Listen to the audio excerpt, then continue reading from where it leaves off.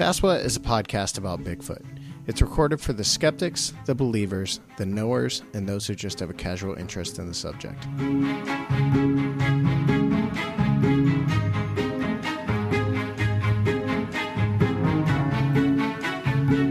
For more information, visit saswat.com.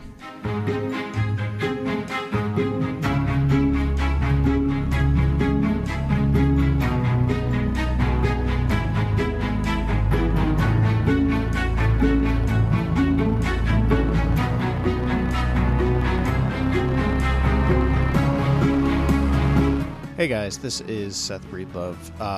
This week's episode of Saswat, I am talking with Gene St. Jean of Creature Replica, which is an awesome cryptid toy line. So last week they were supposed to be on the show. We actually recorded an interview, and then I botched the audio, and we ended up losing the entire show. So this week it's just me and Gene talking about Bigfoot and their toy line, and it's a really cool interview and a great just conversation about Bigfoot.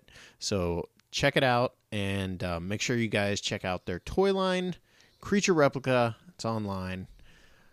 Peace. Hey, man. Hey, how are you? Too bad. Got a little cardio from the driveway this morning. Oh, yeah. Feeling refreshed. Yeah, I would bet. How do I sound? Sound perfect. Okay, good. All right. Mark isn't coming. Okay. At least it's starting to seem that way. And Jeff told me he's got a thing, so okay, it's just us. So I'm not gonna make this super professional. I'm kind of just gonna make it a conversation. That sounds good to me, man. Since we already kind of did this, and yeah, we had a couple of dress rehearsals. Yeah, we had our rehearsal already. Exactly. So you and I have talked. I said I don't want to be like. I said I don't want to be professional or whatever, and then I just... So, Gene, you and I kind of hooked up online because of, like many things, the BFS, I think, right? I mean, that was kind of... That was sort of, I think, our commonality initially, because I remember you had... Brian had mentioned you a couple times on the show when you were originally just posting questions and whatnot. Mm-hmm. And I think that was kind of when I was at show initially, sure. Okay. What got you... I mean, how did you discover that show? Well, actually, when I got back into this subject heavily a few years ago, the first thing I ran across was that old show that Kathy Strain used to do with some folks called Let's Talk Bigfoot. Yes. And it was a really great show, and it ran the gambit of... you know, like biological creature kind of stuff to historical stuff. She interviewed some lady that wrote a book on mythology surrounding fossils that were found in North America and the mythology the Native Americans created around them and all sorts of things, and even into the crazy stuff. And so that was sort of the jumping off point. And after I had listened to all those episodes, then I also found Brian's old show, the Bipcast. Yeah. And there was only like half a dozen of those, so I blew through those. And then he had started the other show. So I started listening to them, and I liked it a lot, but they tended to get off track a lot, which sometimes was good because it was an entertaining show. But, you know, really there was so little talk about Bigfoot on it unless Tim and Scott got into a tiff about kill, no kill, or the validity of the PGF, and then those would just be, then the show would just go, you know, down the drain because it would just, you know, kind of circle, you know, nowheres. But really fun show. Yeah. And then from that point, I followed a lot of the other Bigfoot shows, which tended to be discussions about hoaxers, and it seemed like everyone had a show. And they had nothing really to talk about except for drama and hoaxers. So I tuned out on almost everything except for Brian's show until he ended it. And then you and Mark started this show. Mm-hmm. And what I like about what you guys do, you'd get in and out in like half an hour and you'd talk about a very specific thing. And one of the things I always wished is that there was more of these Bigfoot kind of classic stories, kind of like books on tape, so I could just review the stuff and it entertained me while I worked. Yeah. And that's sort of what you guys did. And especially the problem with your show was like you'd be in and out in like half an hour, and it's like, all right, now what I put on for entertainment. Yeah. So I like the longer format, but yeah, so that's kind of how you and I kind of hooked up in a roundabout way. And I remember trading a couple of messages with you on Facebook, I guess pertaining to your show. It was probably just me dropping you a message to suck up because I like the show. Other than that, I guess it was the Brian show. I was pumped too because we were both at OBC last year. So I remember I was looking forward to that, despite the fact that like we were premiering the movie. I was pumped. I was actually, I think, slightly more pumped to hang out and get a chance to meet you. So it's cool too because I think we're both similar in some ways to our approach. So it's like this is something we didn't talk about when we recorded the show that other time. But the typical, I think, and in fact, I was just reading an article that cemented this for me. Typically, the way people think of people that are into Bigfoot is, I mean, it's kind of only one way. It's pretty much they're seen as the people that go out in the woods who are wearing like camo or like leather, and they're like, looking for Bigfoot. But I think there's this. Obviously, I think the majority of people who are into Bigfoot probably don't go to conferences, probably don't go out in the woods looking for Bigfoot.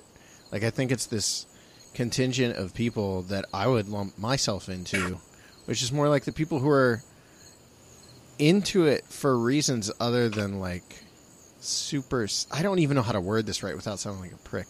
Like, I take the subject seriously, obviously, but I mean, like, people who are into it because they're just fascinated by the idea, not necessarily. Right. I think kind of what you're getting at is exactly the way I view it. There is a contingent of people that have an intense interest in it, like you and I do and Mark do. And then there's that next level of intensity, which is almost a religious zeal, where they will argue any insupportable concept, if that's the thing they believe in, to the death, when there's nothing to support any of this. Right. It's all speculation.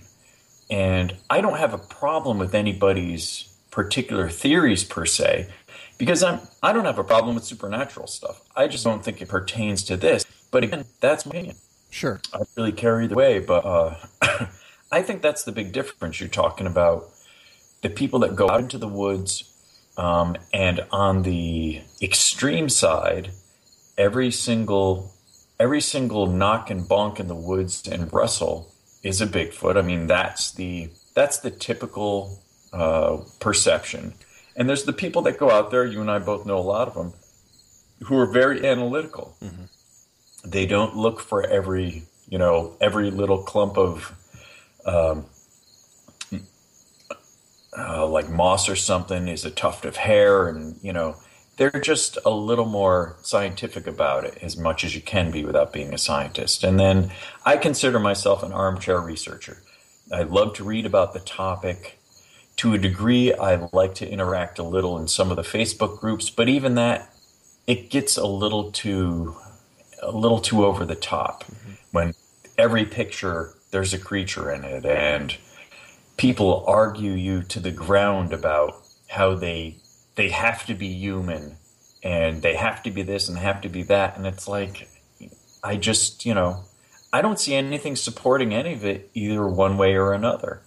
So I sort of stay out of those conversations. I really enjoy the topic, but I think in order to continue enjoying it, you have to sort of have some fun with it, because until I can go to the Bronx Zoo and see one of these things through like 4 inches of safety glass, or see one dissected by science, or something that I can say, okay, that film looks as realistic to me as a film of a gorilla at the zoo.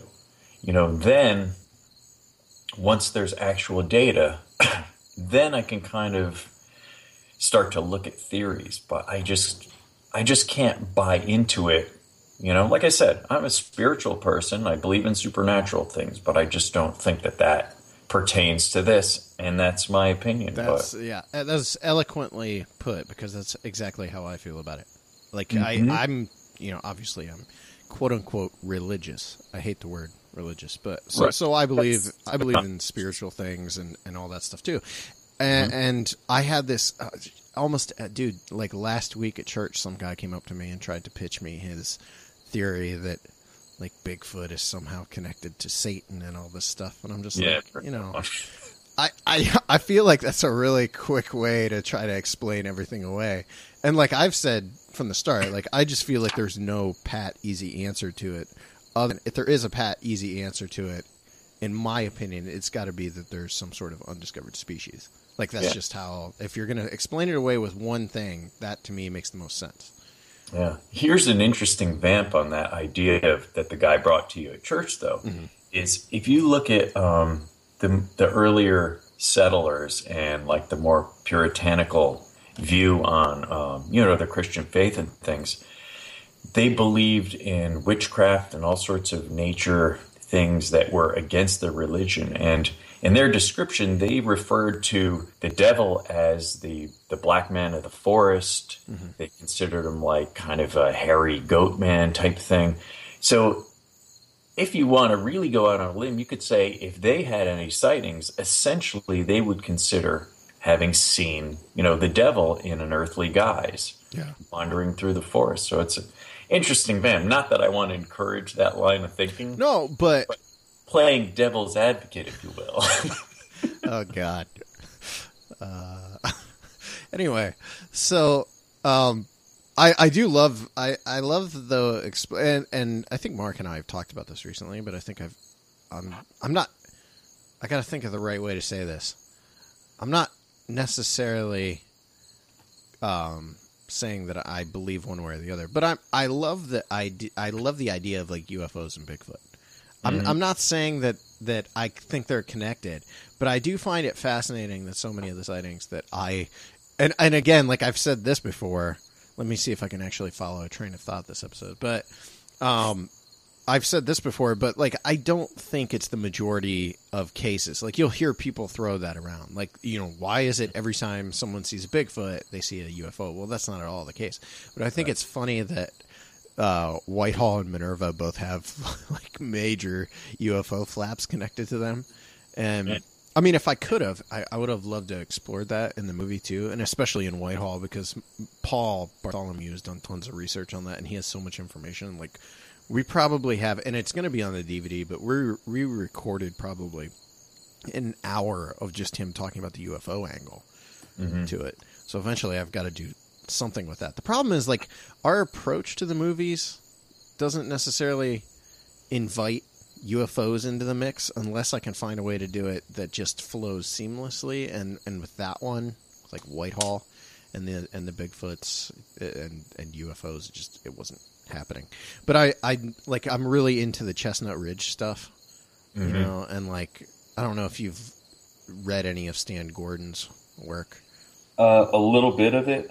Again, it kind of starts to get into an area that I have a little more trouble. Yeah. Putting in the same bag as Bigfoot, but but there does seem to be a correlation. But the problem is the same problem with most of this type of cryptid stuff and supernatural things, is that 99% of it is unsupported eyewitness accounts. Yes. And how many of those are just manufactured accounts? This is when you've got blogs that make a living off of hits, on posts that come to them from anonymous sources or these kind of like, no-name sources. That becomes really hard for me to swallow because you have no way of double-checking those stories.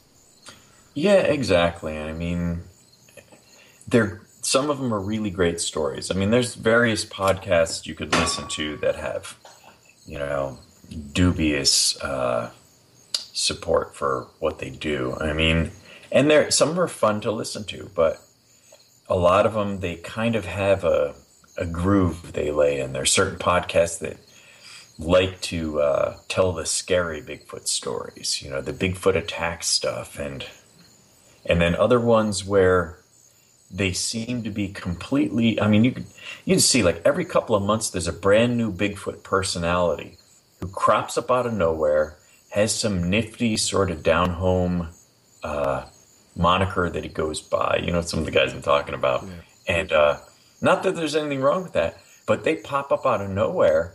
And they've had tons of sightings, yeah. Not a single shred of support, and they build kind of a little cadre of followers very quickly. Mm-hmm. And I don't have a problem with that. I mean, it's a little squirrely to me, and I don't put much behind it. But I don't really care either way. But I think with too many of those type of things and some of the sillier TV programs, basically, it causes the field to look even more ridiculous from the outside. And that's why, as much as, some of the scientific guys who've been involved in it and obviously have made some maybe poor associative choices in doing their projects, thank God for people like Sykes and Meldrum that at least, and even Kathy Strain, she's a person with a reputation too as a scientist. And those people are the only thing to hang your hat on. Mm-hmm. I mean, I've talked to people I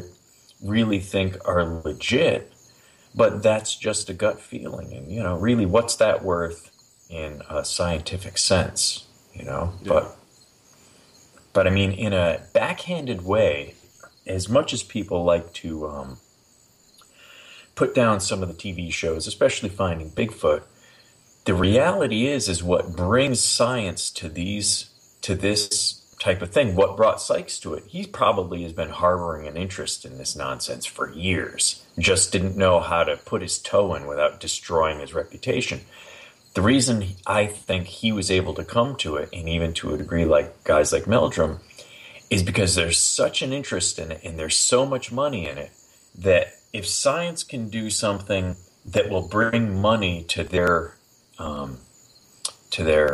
experimenting and research and things like that, then it's a reason for them to get involved, in kind of a backhanded way. I mean, so you get something that's kind of a silly show, but there's tons of interest in it. And all of a sudden, some rich, nutty guy's like, well, I'd lay in $250,000 to have you guys go check this out. And why can't you come in and do some DNA research? I mean, think about, what it took to pull, who's the guy from Todd Disotell? Mm-hmm.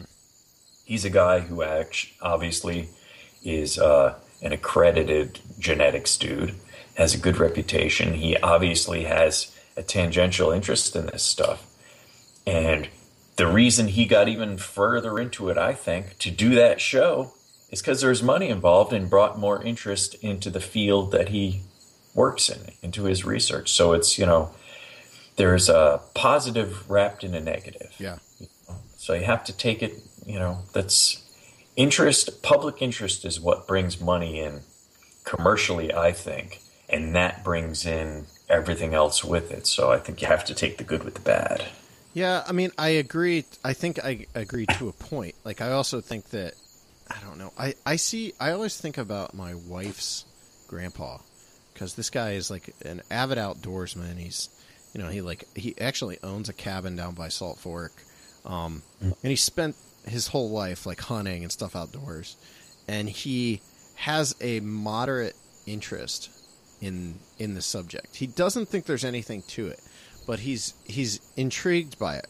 But it's also like a laughing stock to him because of shows, and it's literally because of Finding Bigfoot and Mountain Monsters. Right. Like, it's not just that he's, and I'm sure he's not indicative of everyone, but like, I just think of guys like him, and then people even like me, and I do think, though, I can track my getting into all this, at least in part, to Monster Quest, which some argue is like a hokey show, but I think Monster Quest is leaps and bounds better than anything that's related to cryptozoology that's on TV today. So I just wonder, like, how much of that stuff just absolutely kills it for some people. Like, that's why I do what I do in a way, is to see if, like, well, maybe there's a huge contingent of people who are into this, like, huge, because I talk to, I mean, just at a guess, like, on my Facebook friends list, anyone who is not related to Bigfoot, I swear, like 50% of these people have still messaged me or something at some point to ask me a question or to tell me I've always been kind of interested in this, but I've never gotten into it like you have. I just wonder what the numbers are. Like, how many of these people do have an interest in it but shy away because of how ridiculous some of this is or seems, Yeah, and I'm sure there's probably a fair amount. It's like, as a fairly decent example, every year my brother goes out to San Diego with me. And he usually sleeps over the night before, so usually he grabs a book out of my second bedroom to take with him on the plane. So last year, I think it was, he grabbed one of Lauren Coleman's Bigfoot books. And he read it on the plane, or most of it. And, I talk about this stuff all the time. He thinks, he likes all the comic book stuff. He thinks the Bigfoot thing is just completely idiotic for all the reasons people always state. Yeah.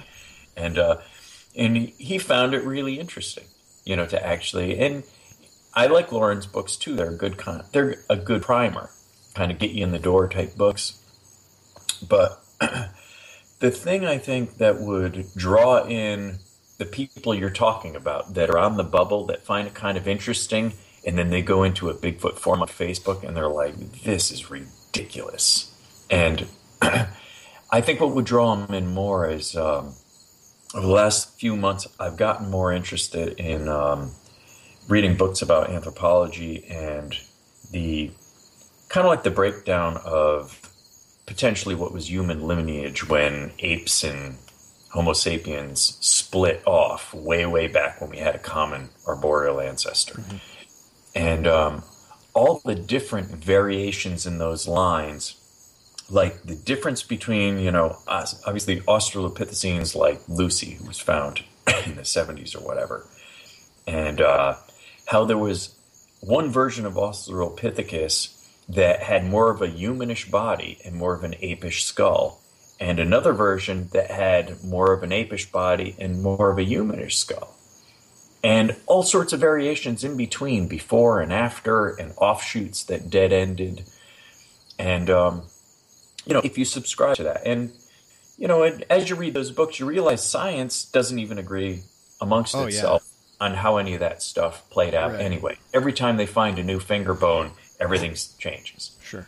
But when you read that stuff, you can see the possibility how something like this could have just been, somehow survived out in the middle of nowhere and, might still exist, because there's certainly precursors along those lines, any one of which could describe a creature like this. And I think if things were played in that light, a lot more people would come to it with kind of interest, because even when I talk to people about, I know the Gigantopithecus theory is, it's kind of fringe in its own way because, there's a lot of problems with it. Mm-hmm. But most people don't even believe that there's a theoretical ape that is similar to this that actually did exist, and it existed for a long time. Mm-hmm. It, basically, I think the thing was around for 100,000 years or something like that, at least. Number's probably not right, but it was a long freaking time. Yeah.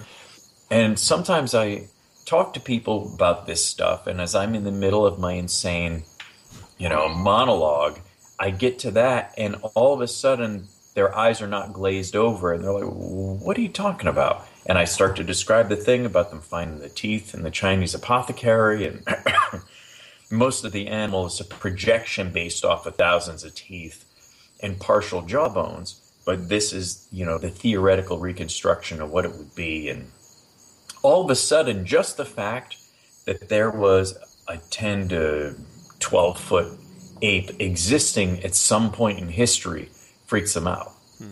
Because, you look at it and it's like, okay, well, I've heard that there were like 15 to 20 foot ground sloths, because you can see the skeleton at the Museum of Natural History in the city. Yeah. and mastodons and all these different things. But all of a sudden, it never occurred to him that there was like super giant apes, or what's the other crazy one? What was the lemurs? This in Madagascar, in the megafauna era, there was lemurs the size of gorillas, literally like the size of a freaking gorilla. Isn't the lemur somehow connected to Ketchum's study? Yeah, that's why. Along with the angel.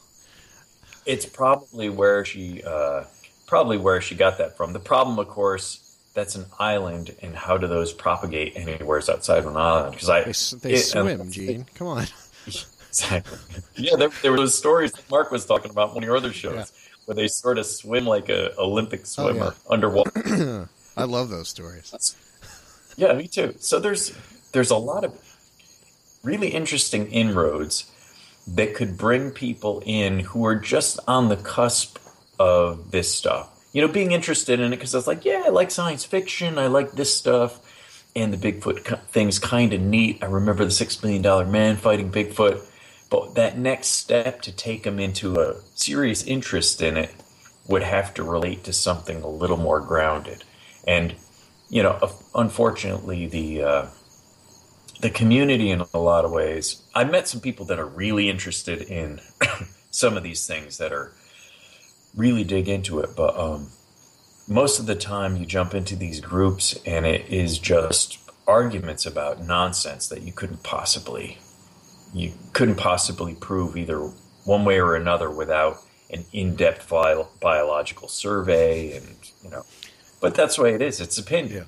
And like we've heard some guys we know talk about is once one of these creatures is found and described, an awful lot of this other nonsense is going to fall by the wayside. And I think a lot of the people that propagate the real crazy stuff, that's what they're afraid of. Because, the guys with the portals and the mind speak and all that, once we have a real animal, their whole gig is up. Oh, yeah. Well, that brings me to a question. Like, I'm always curious to hear what people who are into this kind of where they stand on that. Because, like, let's say tomorrow someone bagged a Bigfoot and it was proven to exist. Are you... And be honest, like, I'm not trying to put you on the spot, but, like, do you want the mystery solved? Like, how do you feel about it? Oh, I definitely do. Because I think the mystery begins when they find one is, determining the genetic roots of the creature. Where does it fall within the evolutionary line? Does it fall along the primate line? Is that the next stage in evolution for monkeys and apes? Or is he somewhere's a strange little dead-ended offshoot of the, like the Homo erectus, Homo sapiens, sapien line? Where does he fall within that? How much of the folklore and modern kind of alleged observations, how much of that does it really apply to this creature? I mean, I think that the real investigation begins once the creature's found. How do we put a tracker on them or cameras within an encampment so that we can study what do they do? Do they have society, anything beyond a chimp or a gorilla? Even to go back to some of the evolution stuff I've been studying, they've found more and more in these early hominid lines that there was tool use, even way back into early Australopithecines, before they thought they were actually shaping, not just taking sticks to like eat ants out of anthills like chimps will do, but they were actually custom kind of grinding bones down to do things like that. There was some rudimentary tool use. And is there anything like that amongst these creatures? Because just because we can't find evidence of it, other than some of the NAWAC stuff where they've found what seemed to be like nut cracking stations with rocks and things like that, stuff that like chimps will do. And, I mean, how much of that applies? Where do they fall within that? There's so much to be learned from it. And what are the, we since the 60s or 70s, there's been debate over the samurai chatter thing. Yeah. Do they actually speak? Do they have a language? I mean, you can make the case that there are animals with language, like dolphins. Primates obviously communicate. All animals communicate in some way or another. How much of that applies, and how close is it to something that we would be able to interact with if we were able to kind of understand the type of, diction they use? How do they, you can train. There's that famous gorilla that communicates with the sign language that they always showed with, what's his name? The dude that killed himself, the comedian. See, I'm thinking of the gorilla from Congo. So I'm pretty sure you're not.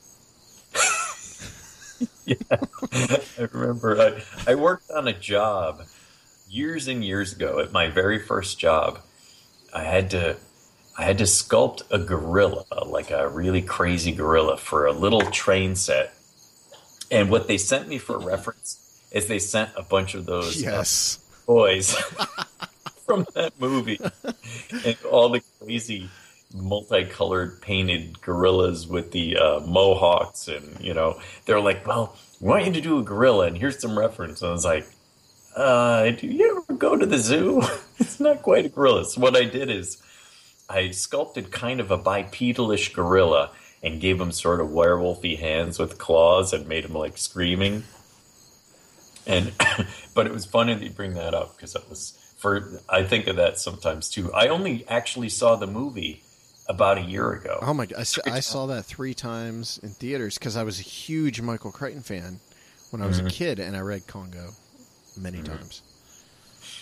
But it's not a great movie, but I do remember my family kind of obsessing over it for some reason and going to see it many times. That could be where this all stems from, honestly, because I was never interested in primates as a kid. I wasn't into, that wasn't like an animal that fascinated me. And I grew up spending a ton of time in the woods behind my parents' house. And I was never out there, banging on trees or trying to hear, weird cries in the woods. Although, now that I'm into this, I do remember hearing things when I was a kid back there. But it wasn't like something where, like, I can't point to being a kid and being really fascinated by Bigfoot. That didn't happen until I was in my early 20s. So I don't know. I don't know about you. When did you get into all this? I was in about 6th grade because I was always really into Planet of the Apes, things like that. I loved those movies.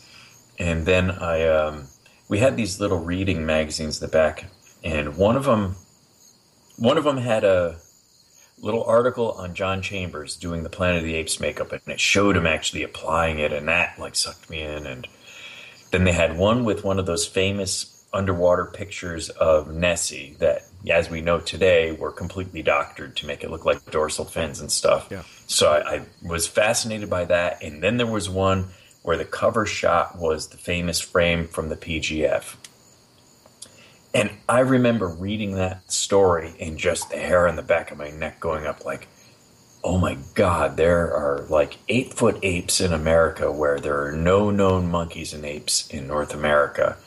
And this thing could be out there. And that was just at the time, this is during the 70s, it was just starting to catch on again with like In Search Of, and then they put him on the $6 Million Man. And I remember being so disappointed with the way he was portrayed on the $6 Million Man, because he just looked like a guy in a bear suit with an afro and a beard and gray contacts. I was so let down.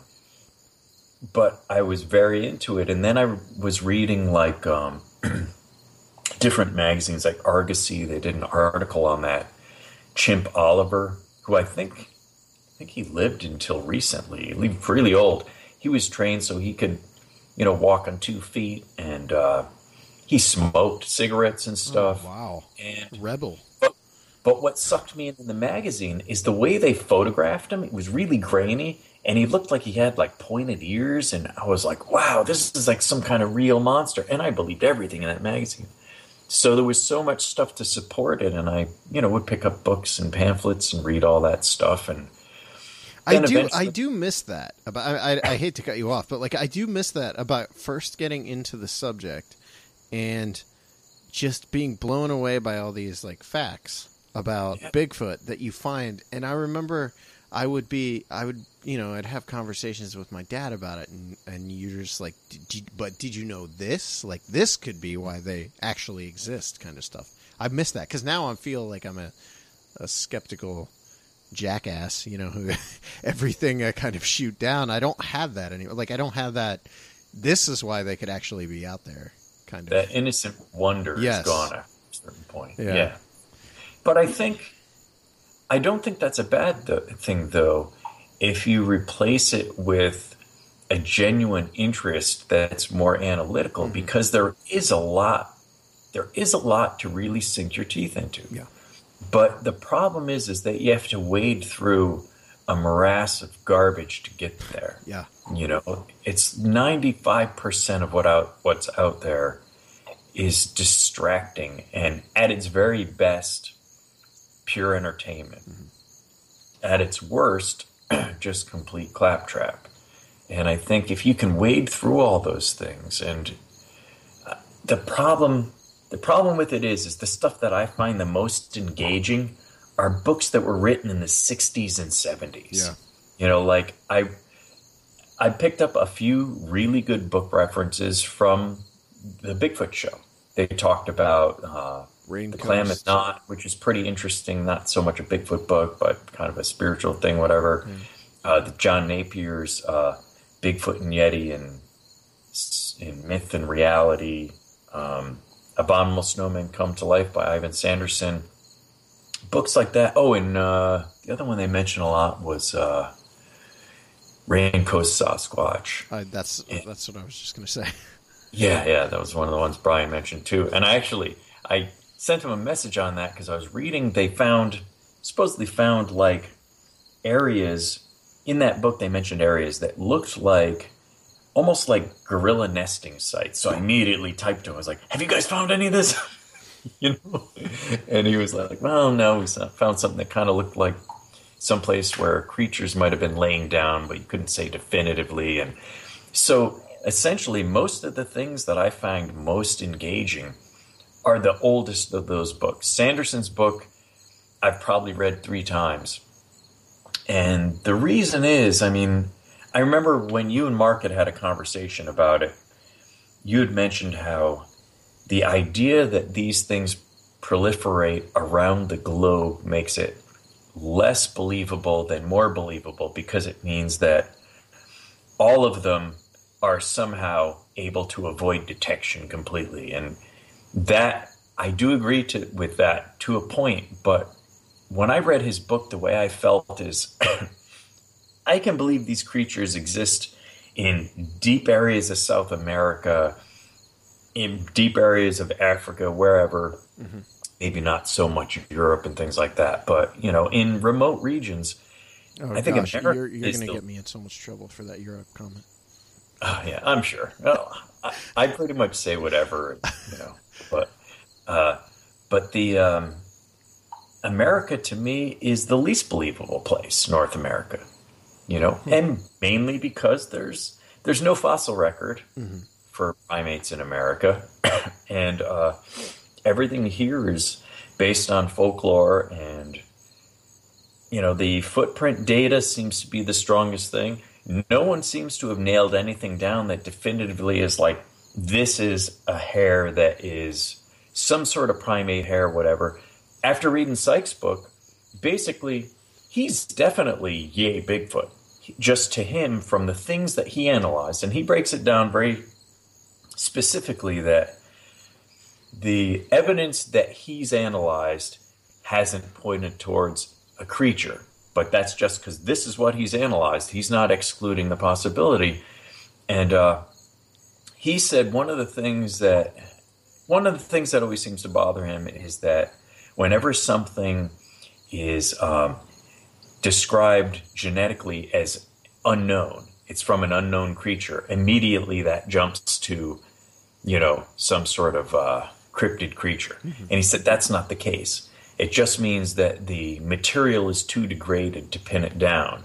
And that means it points in no particular direction. Yeah. So I like his sort of objective purview on the subject, but like I said, I can believe in the things existing in Sumatra, in South America. Here it's a little tougher to believe, but we do have the wilderness. And even in Napier's book, he was a primatologist. He tried to come at it objectively too, and he analyzed things the same way that Sanderson did in terms of food stores, environment, the amount of square miles you'd need for one creature that size to survive on the available food source, things like that. Yeah. And he couldn't completely exclude it either. At the end of his book, he basically was like, he couldn't believe it would exist. But I don't know. I think there's enough in the subject to make it really fascinating to study. But like I said, you have to sift through the nonsense that could distract you or just drive you away from it. Because if you spent too much time in any of the forums, you would just be shouted out of them because maybe you just don't agree with someone or they have evidence that they're not going to show you. Mm-hmm. Because, I've had people say that to me. They argue with me. It's like, well, if you were in the know, we actually have these photos. And I was like, it's like, sounds good to me, but, if you have them, you share them, or I'm not obliged to just believe. Sure. Top my head. And I'm nobody. I mean, they don't have to prove anything to me. Yeah. But I think that it's a detriment to the existence of the further existence of the creatures if they're out there to hold that type of evidence because, like we've heard other people we follow talk about, their environment's getting chewed up by industry and pollution and things. And if they're worried about saving an owl, if we have the last of a rare species of megafauna primate left in this country, it's got to be on the edge of extinction. Mm-hmm. Something should be done to protect it. Unfortunately, conservation requires a phenotype for science to study before that's ever going to happen. That's the sad truth of it. I hate the idea that people go out and kill deer. I don't have a problem with hunting. If you go out and you shoot a deer and then you cut it all up and you put it in a freezer because you're going to eat it, I'm fine with that. But trophy hunting, I don't agree with. But to describe a species to potentially save it from disappearing forever, I think that's a noble cause. Wow. You answered a question for me without me even needing to bring it up. Okay, so we've already gone through, we got like 20 minutes left in the show and we haven't even talked about Creature Replica, so we need to do that. So you guys we've already talked about this, obviously, so I'm going to try to do this to make it feel natural. What was it that got you and Jeff Byers together? And tell us, first of all, about Creature Replica, what it is, and then tell us who Jeff is, because he was supposed to be here. No, yeah, he's not. Mark's not. They're just too cool for us. Well, first, your voice is a little crackly. Is that going to come across on your recording? We should be good. It's pulling. Okay. It's pulling my audio directly from my mic. Okay. So, well, what happened initially is I've always kind of wanted to pursue this type of thing. I've pitched it to a few companies I've worked with. Nobody's really interested in doing things that are not tied to a major movie property or a TV show. Basically, a license that already has a track record for making money. So any ideas I had just sort of lain fallow. So Jeff kind of came along after I had done that statue with Lyle. It was kind of this weird synchronicity. I had read Lyle's book, sent him a message, told him I really dug his book and all this, and we talked about it. So we ended up doing that statue together. A few months later, one of my friends calls me up because he was working with Jeff, and said that the guy wanted someone to work on Bigfoot stuff. And I was like, well, I said, you don't have to tell me anymore. Just send the guy my phone number, have him call me. I'm really interested. So he called me up and kind of described what he'd like to do. And I said, I've always wanted to do that. So we started putting together the first line, which originally was going to be all relict hominid / mystery primates, Bigfoot, Sasquatch, Sasquatch, the Yeti, there was going to be a Yowie and orang pendek. As we got into the actual dollars and cents of it, and he already had a pre-existing arrangement with Horror Hound magazine to produce their mascot, which is like this zombie werewolf type creature. We realized that rather than doing a 4-figure line and then a 5th figure adds an awful lot of expense to our initial idea. So we figured, roll the Horror Hound into the line. And Jeff had the idea of also doing the Rougarou, which is basically a Louisiana werewolf sort of based more out of witchcraft and curses than, traditional kind of bites and scratches to transmit the lycanthropy disease. Mm-hmm. And we were able to use some common parts between the two werewolves to save some steel tooling costs. So essentially it became a 4-figure line, 2 mystery primates, and 2 lycanthropes. And as things kind of hashed out, the other guy who was involved didn't really work out, and I kind of ended up finishing up the work he had started. And rather than me sort of being a vendor on the job, which I do for all these other companies, I've kind of ended up being more of a partner in the organization, kind of driving the majority of the aesthetic stuff, with Jeff. So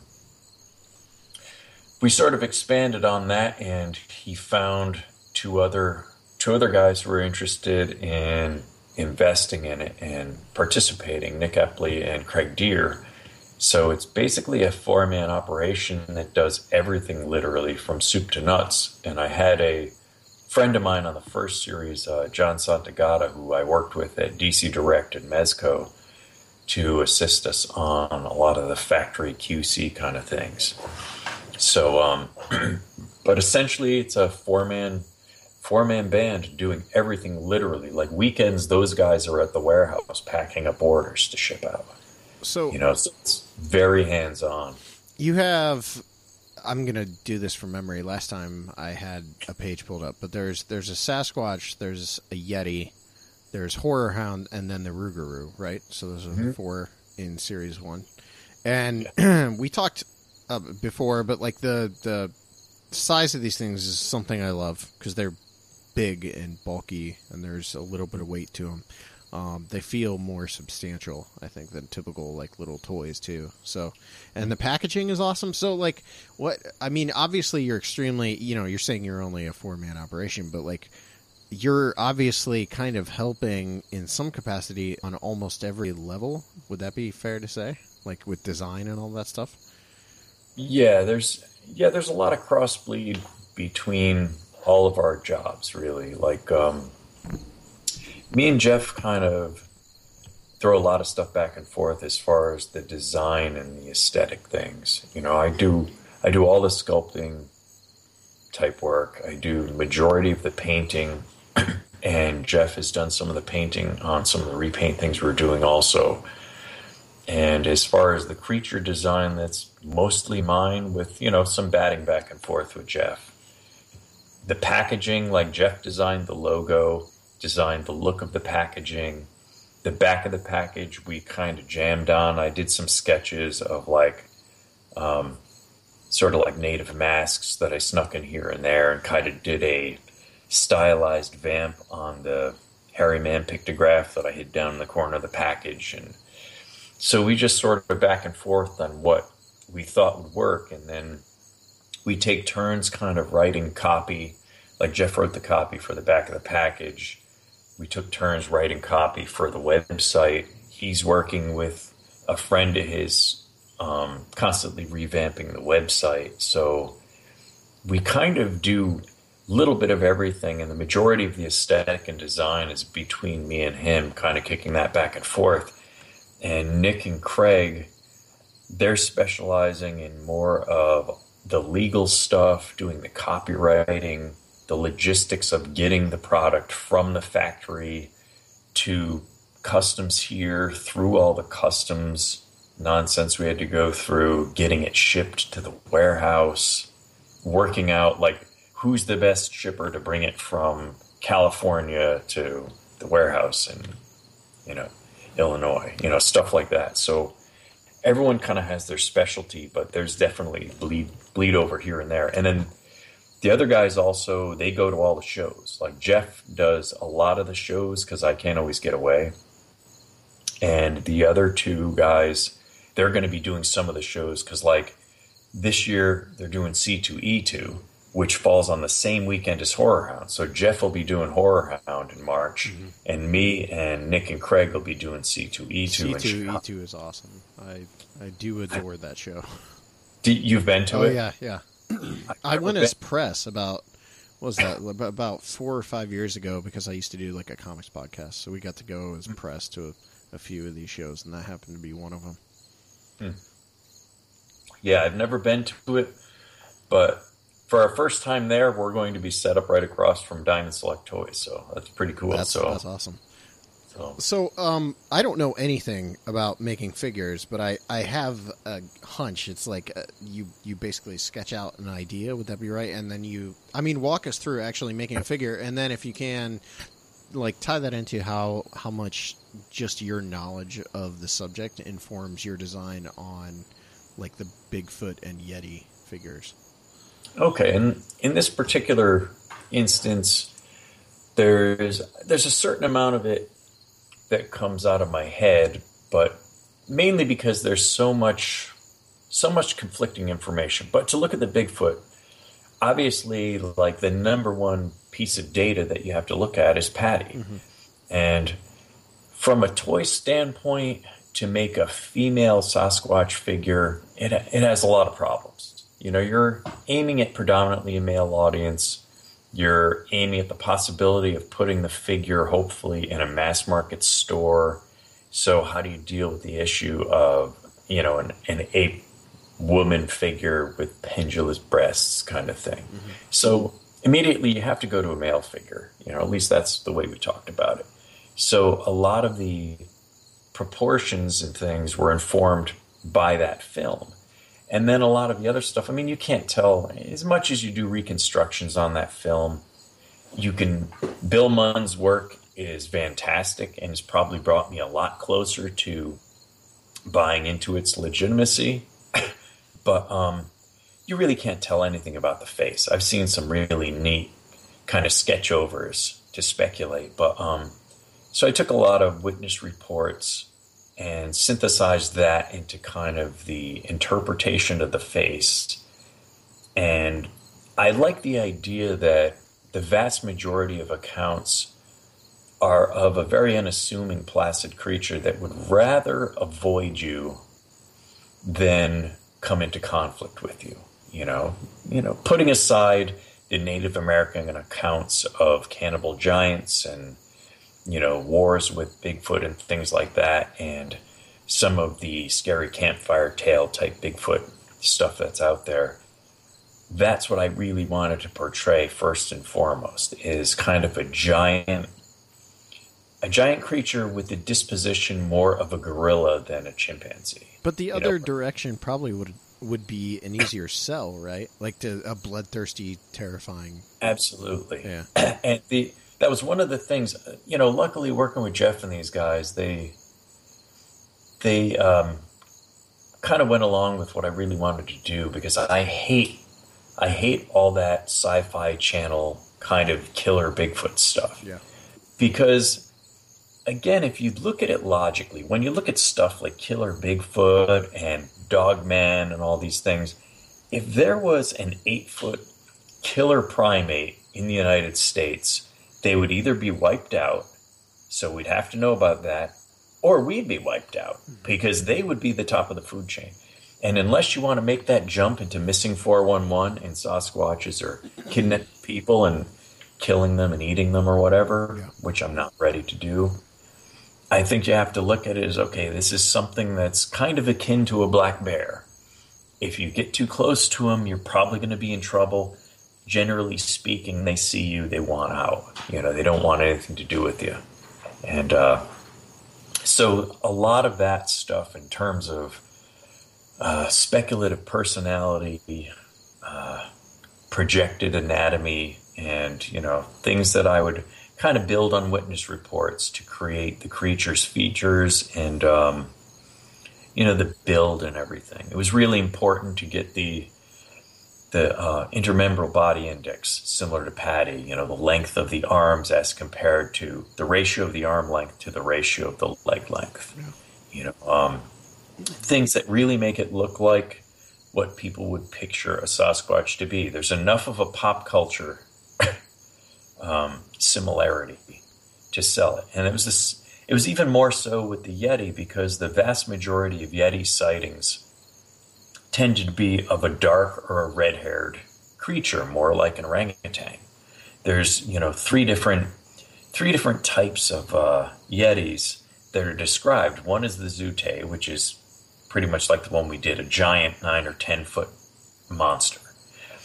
There's a smaller one. The more common one is called the Métis, which is more like 5-6 feet tall, kind of has an orangutan colored fur or brown fur. They're the ones that you would hear about always kind of attacking like flocks of yaks or whatever they herd up there. And then there's kind of one, there's another one, I can't remember the name of it, but it's more of in the range of a orang pendek, a little one, you know, 3-4 feet tall. So there's three different basically sort of species. And the idea behind it that I tried to follow is some of the earlier expeditions tended to focus up into the ice fields and the mountains, like the Peter Byrne expeditions for Tom Slick. Like there was, I think at one point Byrne had spent like 3 years up in the mountains with his brother living in ice caves.